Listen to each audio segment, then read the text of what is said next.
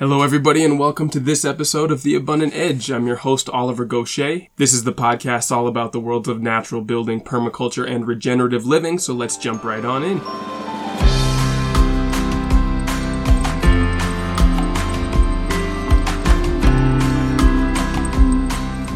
Thanks so much for joining us. Our guest today is Rob Roy, one of the preeminent voices of cordwood building in the world, and also the founder of the Earthenwood Building School in West Chazy, New York. Rob is a prolific world traveler who used to teach water skiing in the US, Australia, and South Africa, where he won the trick skiing event in 1967. Aside from cordwood masonry, he is a renowned teacher of megalithic stone construction and has authored 17 books on subjects ranging from natural building to mortgage-free living and world travel. This is another information-packed interview in which Rob goes into detail about cordwood construction, megalithic stone moving, mortgage-free home ownership, and a lot more. So you might want a notebook for this one. As always, don't forget to check out the show notes on the website at abundantedge.com to find links to all of Rob's books and the Earthenwood Building School. Let's get started. I'm here today with Rob Roy. How are you doing? Hi, Oliver. Doing well here. How's things in Guatemala? Oh, it's fantastic. It's a beautiful sunny day. How are things for you in New York? Cold and sunny. Well, at least you've got the sun. Yep. All right, so let's jump right in. You have an incredibly impressive body of work as an author, builder, and instructor. How did you get started in all of this? Well, my wife Jackie and I, we needed cheap shelter. We had been traveling around the country on our land search, and in Arkansas, we ended up in a little community called Weedy Rough, and they were building a log home for Joe Mayo of the Mayo Clinic in Minneapolis. And we got signed on to help build this log home, but Jackie and I were about 26 years old. We had trouble hefting these 14-foot long logs. But Joe Mayo had a 1974 National Geographic magazine showing a picture of a lady and her son had built a cordwood house out in Skowhegan, Washington. And as soon as Jackie and I saw that picture, we said, yeah, we can do that. He also had a copy of An Age of Barns by Eric Sloan, which showed that cordwood masonry dated back, over 100 years. Now I found out it dates back 1,000 years. But there were pictures of cordwood barns in the Midwest that were done. So we knew it could be done, and that's how we get first turned on to cordwood masonry. And we finally bought land in northern New York, and a sawyer that we were getting material from had seen cordwood up in Ontario. So we traveled up to Ontario, found some old cordwood buildings. People were gracious enough to take us into their homes. And on the way home, lo and behold, there's a farmer building a cordwood masonry barn on the side of the road. And we pulled over, and he was very gracious to share with us, put a little extra lime in the mortar. So Jackie's writing down, put a little extra lime in the mortar, and we came home and we built our first cordwood wall. Wow, that's remarkable. Now, so for our listeners who are unfamiliar with cordwood building, can you explain to us how the wall systems work and what the benefits and limitations are? Sure. Cordwood masonry is a style of building where you construct a masonry wall of wooden elements called log ends. Instead of stone or brick or block, you use the log ends, generally round or split logs, and they'll be the same length as the width of the wall, 12 inches, 16 inches, whatever. The special characteristic of cordwood masonry is the insulated mortar joint. There's an insulated space between the inner and outer mortar joints. And this is critical. This is what makes it possible to heat a cordwood home. If you had a solid mortar joint through the wall, it would simply conduct heat right through the wall, and it would be what Malcolm Wells used to call an energy nosebleed. So this insulated space is critical. And we can heat our little round cordwood sauna with only 8-inch walls. We can heat it in sub-zero temperatures up to 165 degrees Fahrenheit in 2 hours with a wood stove. Wow, that's some incredible statistics. Can you explain a little bit more about how this double mortar joint works? Yeah, the order of events is, say you're working on the foundation, you'd mark out where the inner and outer parts of the wall are with perhaps an indelible marker, and then you'd lay down 2 mortar joints. On a 12-inch wall, there'd be an inner 4-inch wide joint and an outer 4-inch wide joint. Then you would pour your insulation between the inner and outer mortar joints. We use sawdust, which has been treated with lime, at the ratio of 12 parts of sawdust to 1 part of lime. So with the spouted bucket, we'll pour the sawdust between the inner and outer mortar joints. Now your mortar's down, your insulation's down, you're ready to lay a log end. The log end is laid transversely in the wall, much like you stack a rank of firewood for drying. So you take your log end, you place it on the mortar, a gentle vibrating motion back and forth is all you need to get a good bond to the wet mortar. And then you just continue. I like to go with a random first course. That is to say, I choose a variety of different sizes of log ends in the first course. And this sends the wall into what we call a random rubble style. And we say the wall builds itself because it's when you put down the next mortar joint, you're creating little hills and valleys, and it suggests the next log end to go in there. So the wall is more or less building itself. I mean, it doesn't use, you've got to be careful that you don't get too many of one size together because you might deplete that size of log ends, but keep an eye on things and let the wall build itself. Now, I assume that the lime that you're putting in with the, did you say sawdust, is to prevent it from rotting? Yeah, it stops deterioration from insect or other vermin infestation. It also will set up with the sawdust in case the wall gets wet from any reason, a driving rainstorm, rain during construction, reasons you can't think of. The lime will set up with the sawdust and give you a kind of a rigid foam product instead of a loose fill insulation like vermiculite. It becomes rigid foam. But in 99% of cases, that never happens. And I've torn cordwood walls apart 25 years later, for example, to expand a window into a door. I've had to take a little section of cordwood out. And that sawdust is still as good, fresh, and light and fluffy as the day it was installed.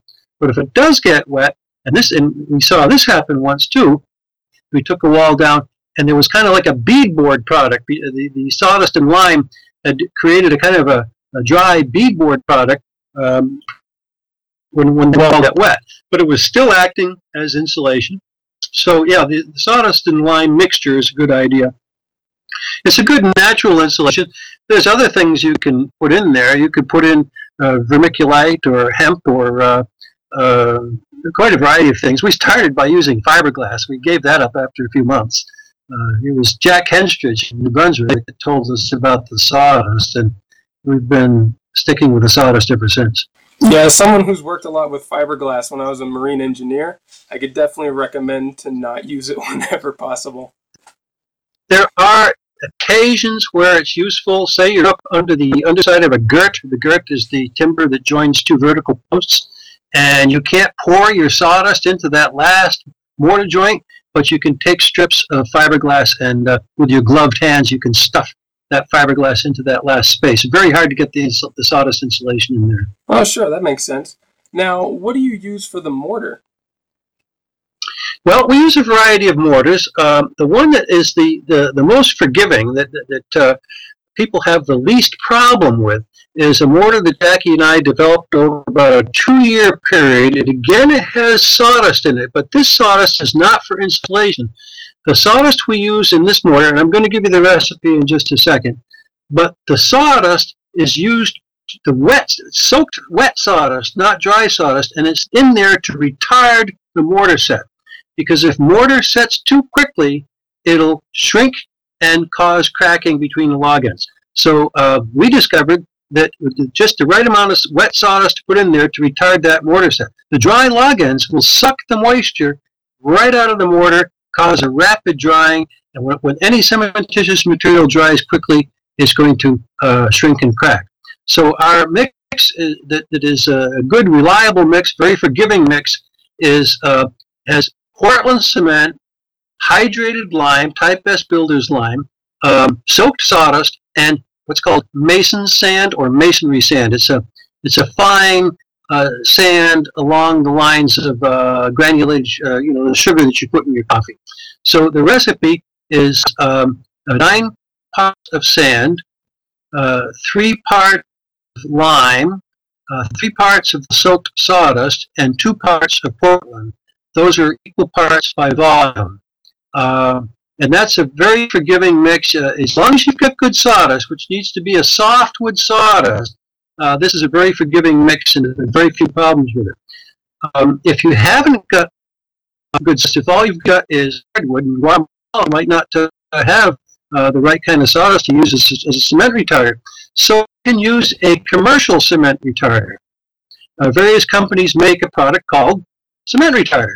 And that's a liquid that you would not put the sawdust in, but when you place the water in the wheelbarrow, a little crater of water, you'd add your 3 ounces of cement retarder, and that'll do the same job as the wet sawdust. So in that case, we add an extra shovelful of sand to take away from the sawdust that's been taken out, and that cement retarder will do the same job. It'll stop the water from shrinking and cracking.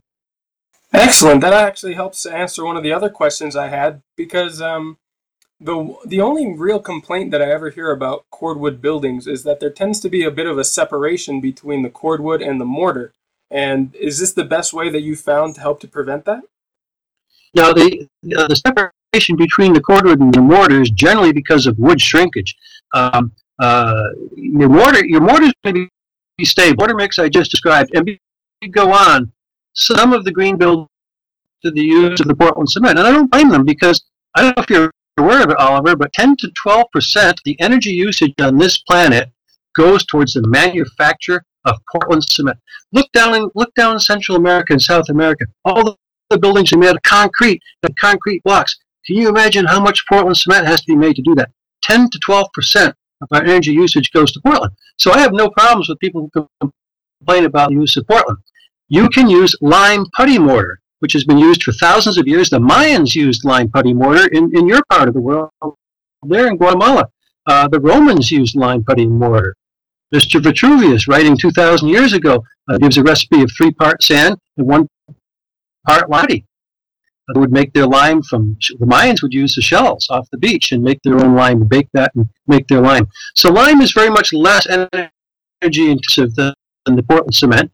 There are good lime putty mortars. It's a more precise process. I don't want to go into it on a podcast, because a little bit of information is a dangerous thing. But you can find in my books and videos, how to make a lime putty mortar. People are making a mortar with hempcrete mortar. People are using cob. I did a wall here at Earthwood with Yanto Evans and Linda Smiley, who I believe you know. And we did a cordwood wall with the cob that they made. No cement in it, no lime in it, just a nice cob that Linda and Yanto made with us. And that worked very well. And I demonstrated this at the 2015 Natural Building Colloquium in Kingston, New Mexico. So for the natural builders, cob or lime putty mortar is an option as well. So I get back to the mortar question. I think you had another question, but I've already forgotten. Yeah, that's all right. You answered that really well. So if I can just summarize what you were talking about to prevent shrinkage or separation between the cordwood and the mortar, you need to select, first of all, very dry wood to minimize the chance of it shrinking. That's right. You have to make sure that there are retardants in your mortar, whether it be sawdust or industrial retardants. Right. And those are the main things that help to decrease the chance of it shrinking and pulling away from the cords. Okay, we're going to assume that you're going to use a mortar which is not going to shrink. So now the problem is the wood. You got to be careful, because if you use a hardwood for your cordwood and you get it too dry, there's a more important problem, a more serious problem than wood shrinkage is, are you ready for this? Wood expansion. Wood expansion that's a structural problem. When wood expands, it breaks the wall up. When wood shrinks, it just leaves a little gap around the log. You can take care of that little gap in a variety of ways, which takes me about half an hour in my classes to go over. But you can take care of wood shrinkage. But wood expansion is a disaster. It can tilt out a round wall. It can knock out stack wall corners. It can uplift the girth on a timber frame. That's how strong. There's no resisting wood expansion. Look how oak trees can break up a concrete sidewalk. There's no resisting wood expansion. So, but with wood shrinkage, on softwoods, you dry them quite a bit, generally 6 months to a year, and you won't have a problem with wood shrinkage. But on the hardwoods, you're taking a chance if you dry them too much, because then the problem of wood expansion can break your wall up. So on the hardwoods, we recommend just cut the wood into log end length, dry it for a month or so, and build with it. Because even if you were to dry it for a year, it's still going to shrink on you. So let it shrink. Don't let it expand. And when you're building, keep your site covered. That is to say, so that rain can't fall on your wall and cause expansion, swelling of the wood. Work under cover. That's why I like to build within confines of a timber frame. If you're not going to do a timber frame, if you're going to use cordwood as load bearing, such as with a round wall with no posts in it, or perhaps what we call stack wall corners, where up in Canada they'll build crisscross corners up a few feet, and they'll put the cordwood between those corners, go up another few feet with the stack wall corners, another few feet of cordwood, but all the time they're at the mercy of the elements during construction. Now, you can avoid that by building a temporary cover over your work, but that's really adds a lot to the process. Sure. Now, among all those things that you're talking about, what are some of the challenges that students have when they first get started building with cordwood wall systems? The challenges. One common thing we see at our workshops, and it kind of makes us laugh because we just don't seem to be able to impart. There's a simple order of events with cordwood masonry. You put in it, it's a mantra, and the mantra is mortar, insulation, wood. Now, isn't that simple? Mortar, insulation, wood. How can you go wrong? And we'll have students, they'll put down the mortar, and then they start looking for a log end. They haven't put their insulation in, so if they find a log end that fits, they can't put it down. They picked it up, they can't put it down because they haven't put their insulation in. You've got to stick to the right order of events. And we find students that even on the second day are doing this. Usually by the third day, they've got that worked out pretty well. By the third day, the students are building with good efficiency. Cordwood masonry is a time-consuming process. It's very labor-intensive.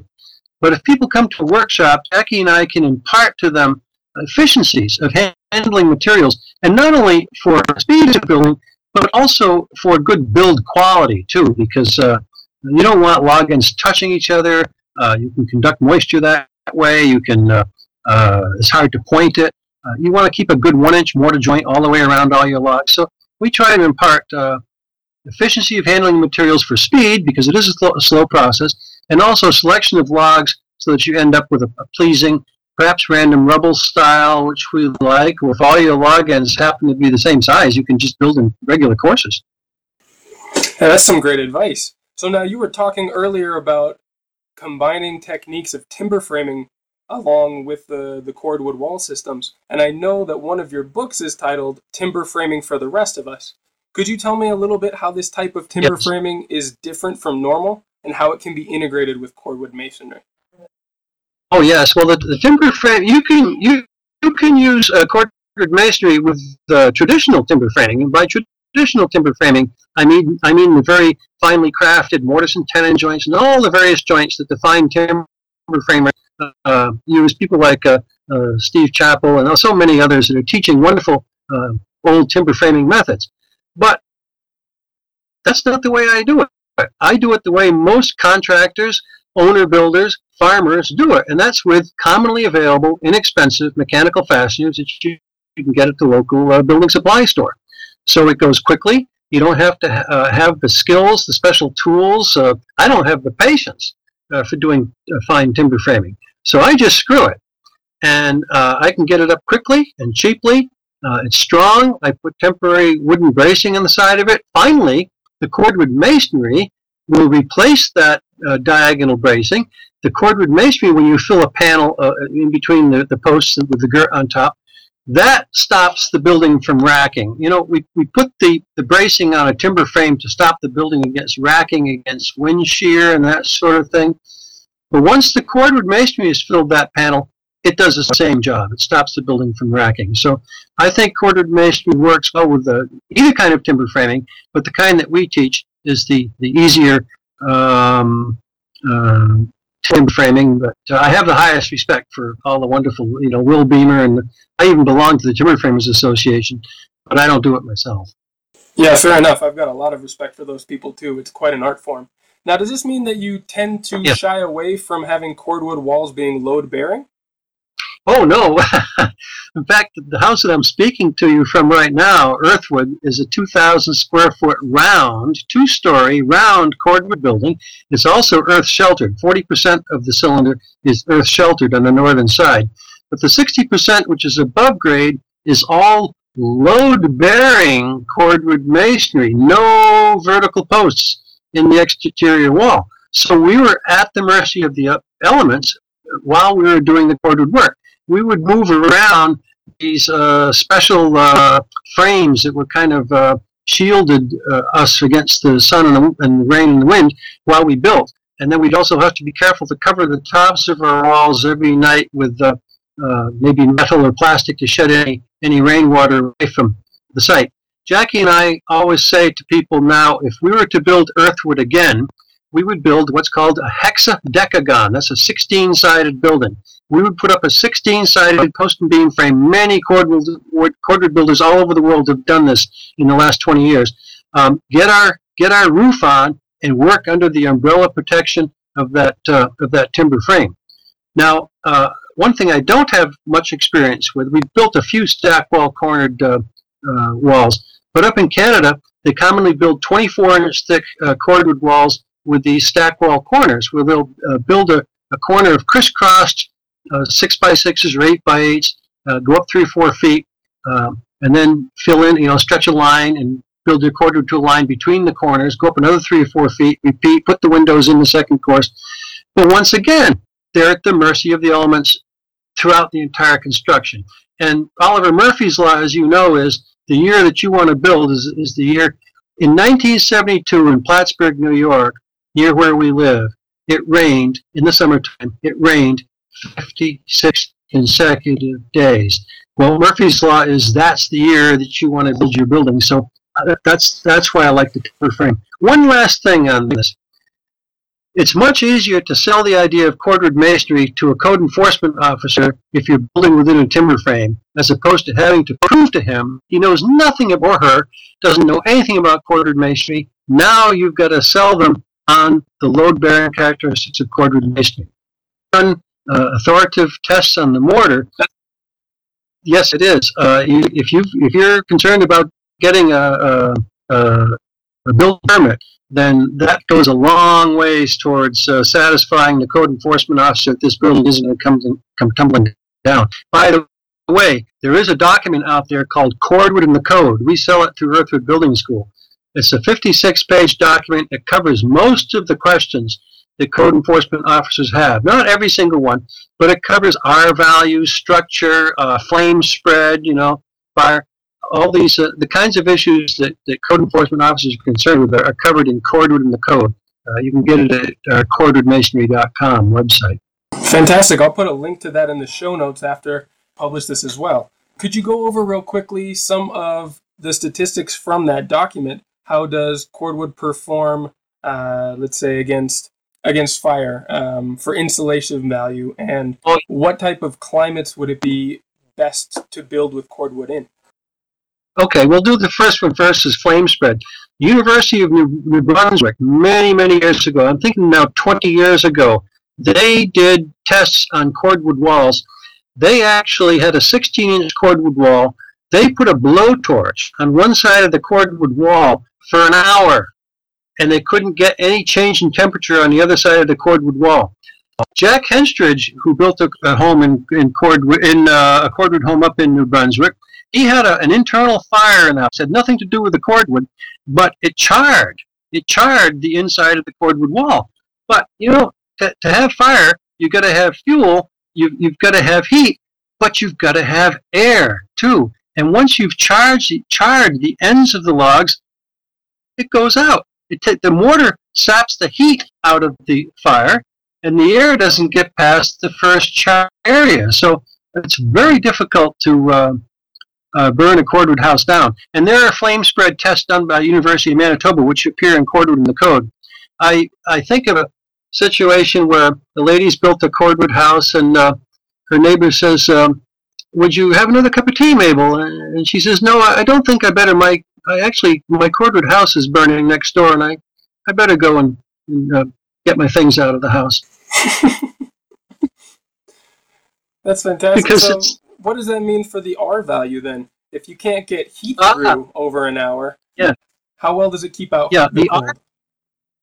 Well, Professor Chris Dick, who's an engineer, a PE, physical engineer up in Manitoba, has done authoritative tests on 24-inch cordwood walls with many sensors through the wall. And on a 24-inch wall, he was coming up with an R value. This is the insulated wall, as you described before, with about 1.43 per inch of thickness. So his 24-inch wall was yielding something like an R35, which exceeds any state or province's R value recommendation for a wall. Indeed. That's impressive. So let's shift gears here just a little bit. I know that over the last few decades, you've worked all over the world as a builder and instructor. How have those experiences informed your building methods and your teaching style? Well, I've been more an instructor than a builder. Of course, building is part of instructing. You have before the students can do it, you have to demonstrate how to do it. So we're building to that extent. But I've never actually been a cordwood contractor, with one exception. I did one cordwood contract once with a friend many years ago. But generally, the cordwood work I do is on our own places, or when we do workshops. All our neighbors on Murtaugh Hill, where we live, have cordwood places now because Jackie and I always need workshop venues to conduct workshops. So there's cordwood saunas, cordwood garden sheds, even the cordwood house that we did during workshops. But I'm not a contractor. I'm a teacher, and I've learned about other kinds of woods in places like South America and Australia and New Zealand. We built on Hawaii's Big Island near Mountain View, which suffers from 200 inches of rain per year. And so we tried a number of woods, Hawaiian hardwoods, and we finally ended up with a wood called Captain Cook Pine. And after we left, our workshop hosts built a beautiful two-story hexadecagon, about almost 4,000 square feet, with a 12-inch, perfectly sufficient for Hawaii, 12-inch cordwood walls. Absolutely gorgeous building. In fact, it's featured in my latest cordwood book, Earthenwood Building, Comprehensive Guide to the State of the Art. There's a chapter about hexadecagons, one on Big Island, Hawaii. So yeah, I've learned about different kinds of woods.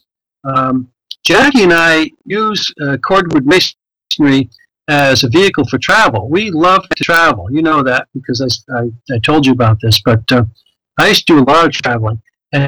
And Jackie and I wrote a book called The Coincidental Traveler. And one of the pieces of advice we give in there is take advantage of yourself. So we'll go and do cordwood workshops in Spain or Australia, and people will pay us to do that. And we get a free trip. And we did a trip once, 60 days in the Southern Hemisphere. We worked about 20 of those 6 days, and it didn't cost us anything. It was like a free trip. We couldn't stay home that cheaply. Yeah, no kidding. That's a fantastic way to travel. That's actually what I've been doing for the last handful of years as well, taking different natural building contracts and opportunities to assist as a teacher, and that's helped me to get all around the world for the last few years. Yeah. How many years did you say? Because your sound is breaking up a little bit. Oh, I guess it's just been the last handful of years since I got into natural building. It was about 5 years ago now. But even before that, I was traveling for a long time, doing all sorts of different jobs. I've only just recently switched in, the last half decade into doing natural building and permaculture design consultations. Good. Now, I know that you have an unusual masonry skill when it comes to moving incredibly large stones. Can you tell us a little bit about the megalithic stone revival? Yeah, it's actually, I wouldn't think of it as masonry. I think of it as, I call it megalithics. It's using compound leverage, using mechanical advantage to move very large stones. And, it is said wisely, whatever exists is possible. So the pyramids exist. So somebody did that. It wasn't done by spacemen. I'll tell you a little story. This actually took place in Guatemala, a place called Quirigua. I ended up at Quirigua. It's a Mayan city in western Guatemala, and I wanted to see Stela E, which was a 50-ton stone. It stood 30 feet above the ground. It was the largest Mayan stele ever erected. and I want to just go see the stone because I'm project director for a 50-ton stone here in New Paltz, New York. So we go there and see there's this film crew from what's it called? Some program called Space Aliens, Alien Building or something. And their point of view was that people couldn't have done this. Spacemen must have come and done it. So I can't get near the thing to photograph it because these guys are doing the spaceman program. But they're waiting for somebody to interview about the spacemen moving this stone. So I get talking with them. They said, "Hey, you seem to know a lot about moving these big stones. Can we interview you?" So I said, "Sure, but you might as well know I don't believe spacemen did it." That's the story. He says, "We like to give an alternative point of view." So I'm talking about how you can mechanically move the stone. And this good-looking young man is standing aside, very quiet, very authoritative looking, wearing a kind of a uniform, and he's listening very carefully. At the end of the interview, he comes over to me and he says, "Excuse me, may I have a word with you, please?" "Oh," I said, "Yes, certainly." Well, he's the director of archaeology there at Quirigua. And he says, "We have a large Mayan stele that was brought in from banana fields, and we wonder if you could look at it and tell us how we could manually erect this stone." So I said, "Well, certainly, I'm happy to do that." His name was Jose Crasborn. He's moved to another part of Guatemala now. So Jackie and I looked at the stone, we measured it, figured out it was a 12-ton stone. We told him how he could move it. He was willing to, he spoke Mayan and Spanish and English, so he was willing to translate. He would get a bunch of Mayan people together and we would move this thing. But it never came about. All we asked for was pay our way down there and we'll work with you and we'll move the stone. But of course, as you know, Guatemala is one of the poorest countries in the Western Hemisphere, and they didn't have the money to even pay for us to fly down there, so we never moved that stone. But to get back to the compound leverage, though, which I think was the thrust of your question, it is possible, using compound leverage, to get a 100-to-1 mechanical advantage on moving. To give you an idea, we demonstrated transportation and erection of a 20-foot-long, 20-ton stone here at Earthwood, and never needing more than 16 people, and never using more than materials that were available to Neolithic people 5,000 years ago. And that would be wood, rope. We know they had rope. We have the archaeological remains of the rope that they used, and stone. They had no hard metals, so there was no metal bars or levers or anything like that. Wood and stone and rope. That's what you're limited to. And using compound leverage, we were able to transport and erect Julistena, that was the stone's name, with never needing more than 16 people. Well, I'll save you the math. That's each one of us, and we're ordinary-sized people, each one of us was responsible for 1.25 tons. My goodness, that is a lot of weight for somebody to be working on. That mechanical advantage you're talking about must be pretty significant. Yeah, well, it's easy to get a 10-to-1 or 12-to-1 mechanical advantage with a lever and fulcrum. But you can do better than that. You can let the stone help lift itself. If you work to the center of gravity of the stone, I give the example of a seesaw, a common teeter-totter that kids play on in the playground. So you got these two kids on either end of the seesaw, and they're rocking up and down on the seesaw. They've got that seesaw at its balance point. If they get off the seesaw, it balances straight across. Now you're a 10-ton stone. As you work close to the center of that stone, this 10-ton stone is lying on the ground, and you get it up and put it on some kind of a transverse member through the middle of it, and you can rock that stone. It's called a rocking stone. Just if you get close to the center of gravity, you can rock it with your hand. But that's a little dangerous. So you can actually lift one end of the stone using the balance point to your advantage, slip a shim under there, then move it the other direction, take a little more effort, put another larger shim on the other side of the center point, then gradually, Jackie and I can raise a 900-pound 10 by 10 or 12 by 12 timber by ourselves and put it on top of two posts just using a stack of 4-inch solid concrete blocks by rocking it back and forth and slipping shims one side of the stack of blocks to the other side.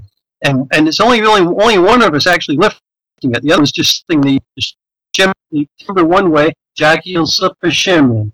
I'll rock it the other way. She'll slip in a bigger shim on the other side of the center of gravity.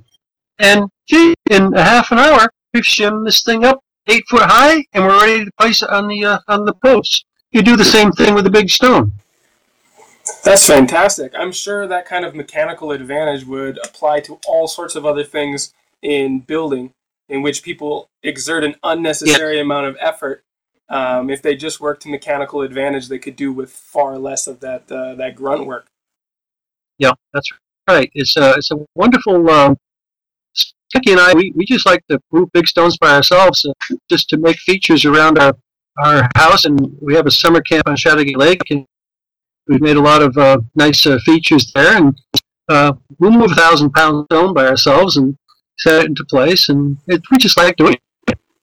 It's very empowering. And we have we do megalithic work. We have women come to our megalithic workshops, and one of them said, she says, I feel so empowered by this, that I'm able to move these big stones by myself, just with a few other girls here. So, yeah, we taught megalithics in New Zealand and all over North America. That's fantastic. That's definitely one of the more interesting hobbies I've ever heard of.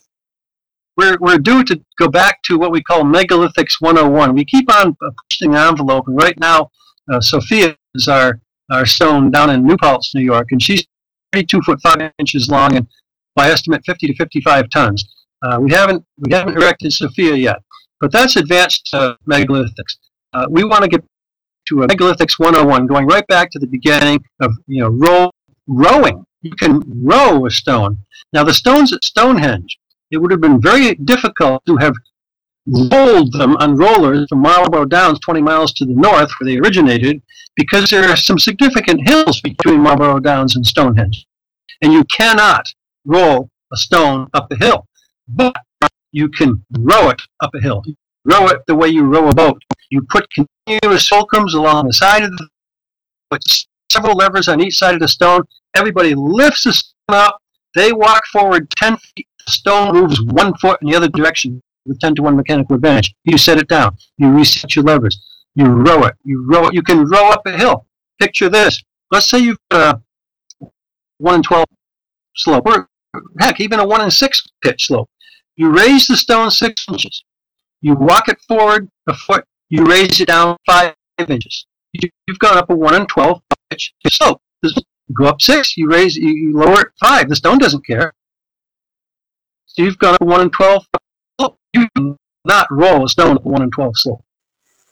Yeah, that's a great way of looking how to use that mechanical advantage to get things around obstacles that you couldn't do by rolling. In fact, I've got some experience doing exactly what you mentioned when I used to work putting in trails in national parks in the Southwest around Colorado, Utah, and a lot of working in the canyons and in mountainous areas. That's all we did was rock work. And so, yeah, we did a lot of the fulcrum stuff. I know exactly what you're talking about with rowing the stones. That's really the only way to do it when you can't use machinery.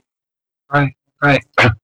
So now, as the founder of the Earthwood Building School, you teach a broad range of skills and building techniques. What would be your first bit of advice to someone who is hoping to build their own structure with natural materials? Well, you want to make use of indigenous materials to build with what's lying around. I used to teach. I still teach earth-sheltered houses, sometimes called housing. We do earth shelter. We put living roofs on everything we build, and Earthwood is heavily earth-sheltered. We lived in a place called Log End Cave once, which was earth-sheltered house. I remember Paul Isaacson was co-teaching with me from Mother Earth News Echo Village. This is now 30 years ago. A very young fellow from Belize, and he was like a Mennonite, or the people with the straw brim caps there, and they do a lot of building down in Belize, a lot of property down there. And after a 15-minute tirade about making use of indigenous materials, Paul Isaacson has done this 15-minute lecture. Young boy with the straw cap, he raises his hand, he says, Mr. Isaacson, I live down in Belize. We ain't got no indigenous materials. We just use what's lying around. I said, well, all right, if that's all you've got, use that stuff. That'll be okay. So, yeah, indigenous materials, but also recycled materials, too. So many bargains available now through places like Craigslist. We get stuff to garage sales on the roadside. We've got wonderful windows. Oh, here's a good tip for your people.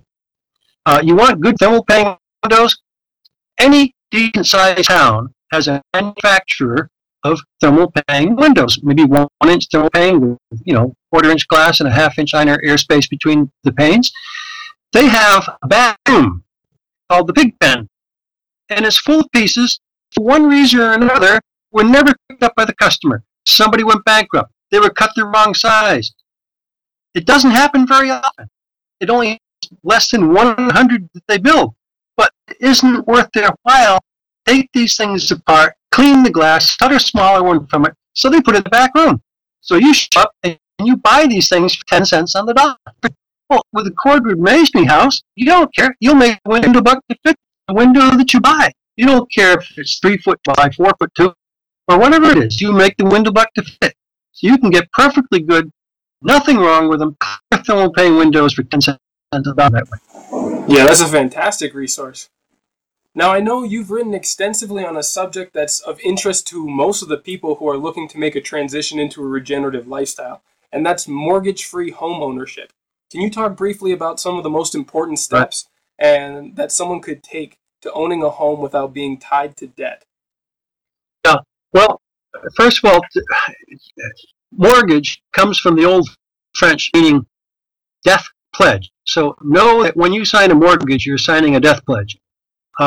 Jackie and I have never had a mortgage, and we've adopted a certain number of strategies to keeping that way. To build a house, first and foremost, you have to have a place to build it. You need the land. We've never had a mortgage, but when we bought our land on Myrtle Hill for the first time, we paid 20% down, and we paid the owner an additional 20% for the next 4 years. And that's the closest thing we ever had to a mortgage. It's called a land contract. So that's how we bought the land. But by having your own land, now you can use what we call the temporary shelter strategy. That is to say, and this has lots of advantages besides getting you a free shelter. The temporary shelter is small, might be a 6-poster that could later be a sauna or a garden shed or a guest house or something. But it's something that you can build, get your practice on that one. Maybe it's timber framing, maybe it's quartered masonry or straw bale or whatever it is. Get your practice in the temporary shelter. Make your $500 mistake there instead of your $5,000 mistake later on in the main building. Move into the temporary shelter, and whatever you've been paying for shelter in your life up to this point, that's finished now. Maybe you're paying $100 a month for rent somewhere, or people pay more than that some places. So now for a couple $1,000, you built not only a good building, which is not, we call it a temporary shelter, but it's by no means a temporary structure. It's a good and valuable structure for sauna, garden shed, guest house, whatever down the road, or maybe your master bedroom or something in your main house. So the temporary shelter strategy gives you a chance to learn the building technique. Use the same building technique that you want to do on your temporary shelter that you're going to do in the main one. Learn the techniques. Screw up on ones and then instead of the main one. So the temporary shelter strategy is a very positive one. The mortgage-free book goes through various strategies of how to find and buy land. Land's important. It talks about indigenous materials, finding recycled material. Oh boy, I can't think of all the things. It's a 340-page book, so it's kind of hard to synopsize in 3 minutes. Yeah, for sure. And people can always go to what other resources have you got in order to disseminate that information? Well, I might just mention that the mortgage-free book is out of print. However, Chelsea Green Publishing Company still keeps it as an e-book, a Kindle or something. I don't use these things. I don't know what the right terminology is. But in other words, you can still get it from Chelsea Green as an e-book. Or you can go to Amazon or other similar sites and buy a used copy. Okay. So while we're on that subject, where can people find more information about your book, the Earthwood Building School, and some of the other books that you've written? Okay, our website is a clearinghouse for everything that you just asked me. It has our workshops listed on there. This year we have workshops here in New York in May. July, and September. It also has what's called the Books and Media page. You click on the top one. The website is cordmasonry.com, and click on Books and Media, and all my books and a couple of DVDs come out. Even the Stone Circle stuff is in there. Although my book Stone Circles is also out of print, I did buy up a lot of copies before it went out of print, and I sell Stone Circles and Stone Circles video as well on the website. So go to the website, check out the workshop page. We have accommodation here. If you come to workshop, we have 4 different guest houses that people can stay at. We teach also sheltered housing. We're doing timber framing this year, timber framing for the rest of us in May. And looks like we're doing near Barcelona in Spain too. So as soon as we get that firm down, I'm going to put that on our website with a link to the people in Spain in case Europeans happen to this and want to go to a workshop. It's June 17th to the 17th to 21st in June near Barcelona. Fantastic, man. That's a huge wealth of resources and information. Thank you so much for taking the time for the interview today. I really appreciate, that's a very chock-full interview of actionable and practical advice. So I thank you for that. Oh, you're very welcome. Nice talking with you. And how long are you going to be in Guatemala? Maybe we can come down and visit sometime. That would be fantastic. Are you there temporarily? I'm looking forward to getting in touch with the other people that you've done cordwood buildings with that you mentioned earlier. And right now it's a little bit open-ended. I've got quite a few projects going right now which are keeping me busy. But because, the business is going well, there's always inquiries and potential projects all over the world. So I'm not sure where I'll be at any given time. Well, it's one of our favorite countries to visit. Jackie and I have been several times to Guatemala. We have very strong interest in the Mayan civilization. And there's so many natural features in Guatemala that we love to visit. And the people are wonderful, as you know. Oh, absolutely. Yeah, this is the 4th time that I've come back to this country, and I loved it every time. So, yeah, I would recommend it to anyone. But yeah, we'll definitely have to do another interview soon. It's obvious that you've got a ton more knowledge that we can soak up and utilize in this podcast. So I'm looking forward to talking to you again real soon. Okay, very good. Look forward to it. Hey, thanks so much for your time. Thank you so much for tuning into this episode. As always, you can find the show notes and links to all of our other podcasts by going to abundantedge.com and clicking under podcasts under the navigation bar. And if you or someone else that you know is starting a project for natural building or permaculture, you can also find a full range of services from design, consulting, and contracting. Also, don't forget to sign up for the Abundant Edge newsletter, where twice a month I'll send out updates on projects that I've been working on, as well as educational articles and YouTube videos to help get you inspired on your own projects. Now, most importantly, these episodes are not meant to be a one-way discussion or lecture series. I would really like for you to help me to make them into more of a two-way dialogue. Share your comments on the website underneath each of the episodes, or email me at info@abundantedge.com. I would love to hear some more of your feedback, especially in the early days of these episodes and starting off this podcast. All of your advice and your ideas help to contribute to make these episodes better. I would love to hear what topics you're most interested in hearing more about, and even some people from the natural building and permaculture worlds who you would like to hear interviewed. Now, of course, don't forget to subscribe to these podcasts, as well as the newsletter that I put out twice a month, full of information on the projects that I've been working on, as well as articles and YouTube videos that I've been inspired by. I look forward to hearing from you soon, and I'll see you on the next episode.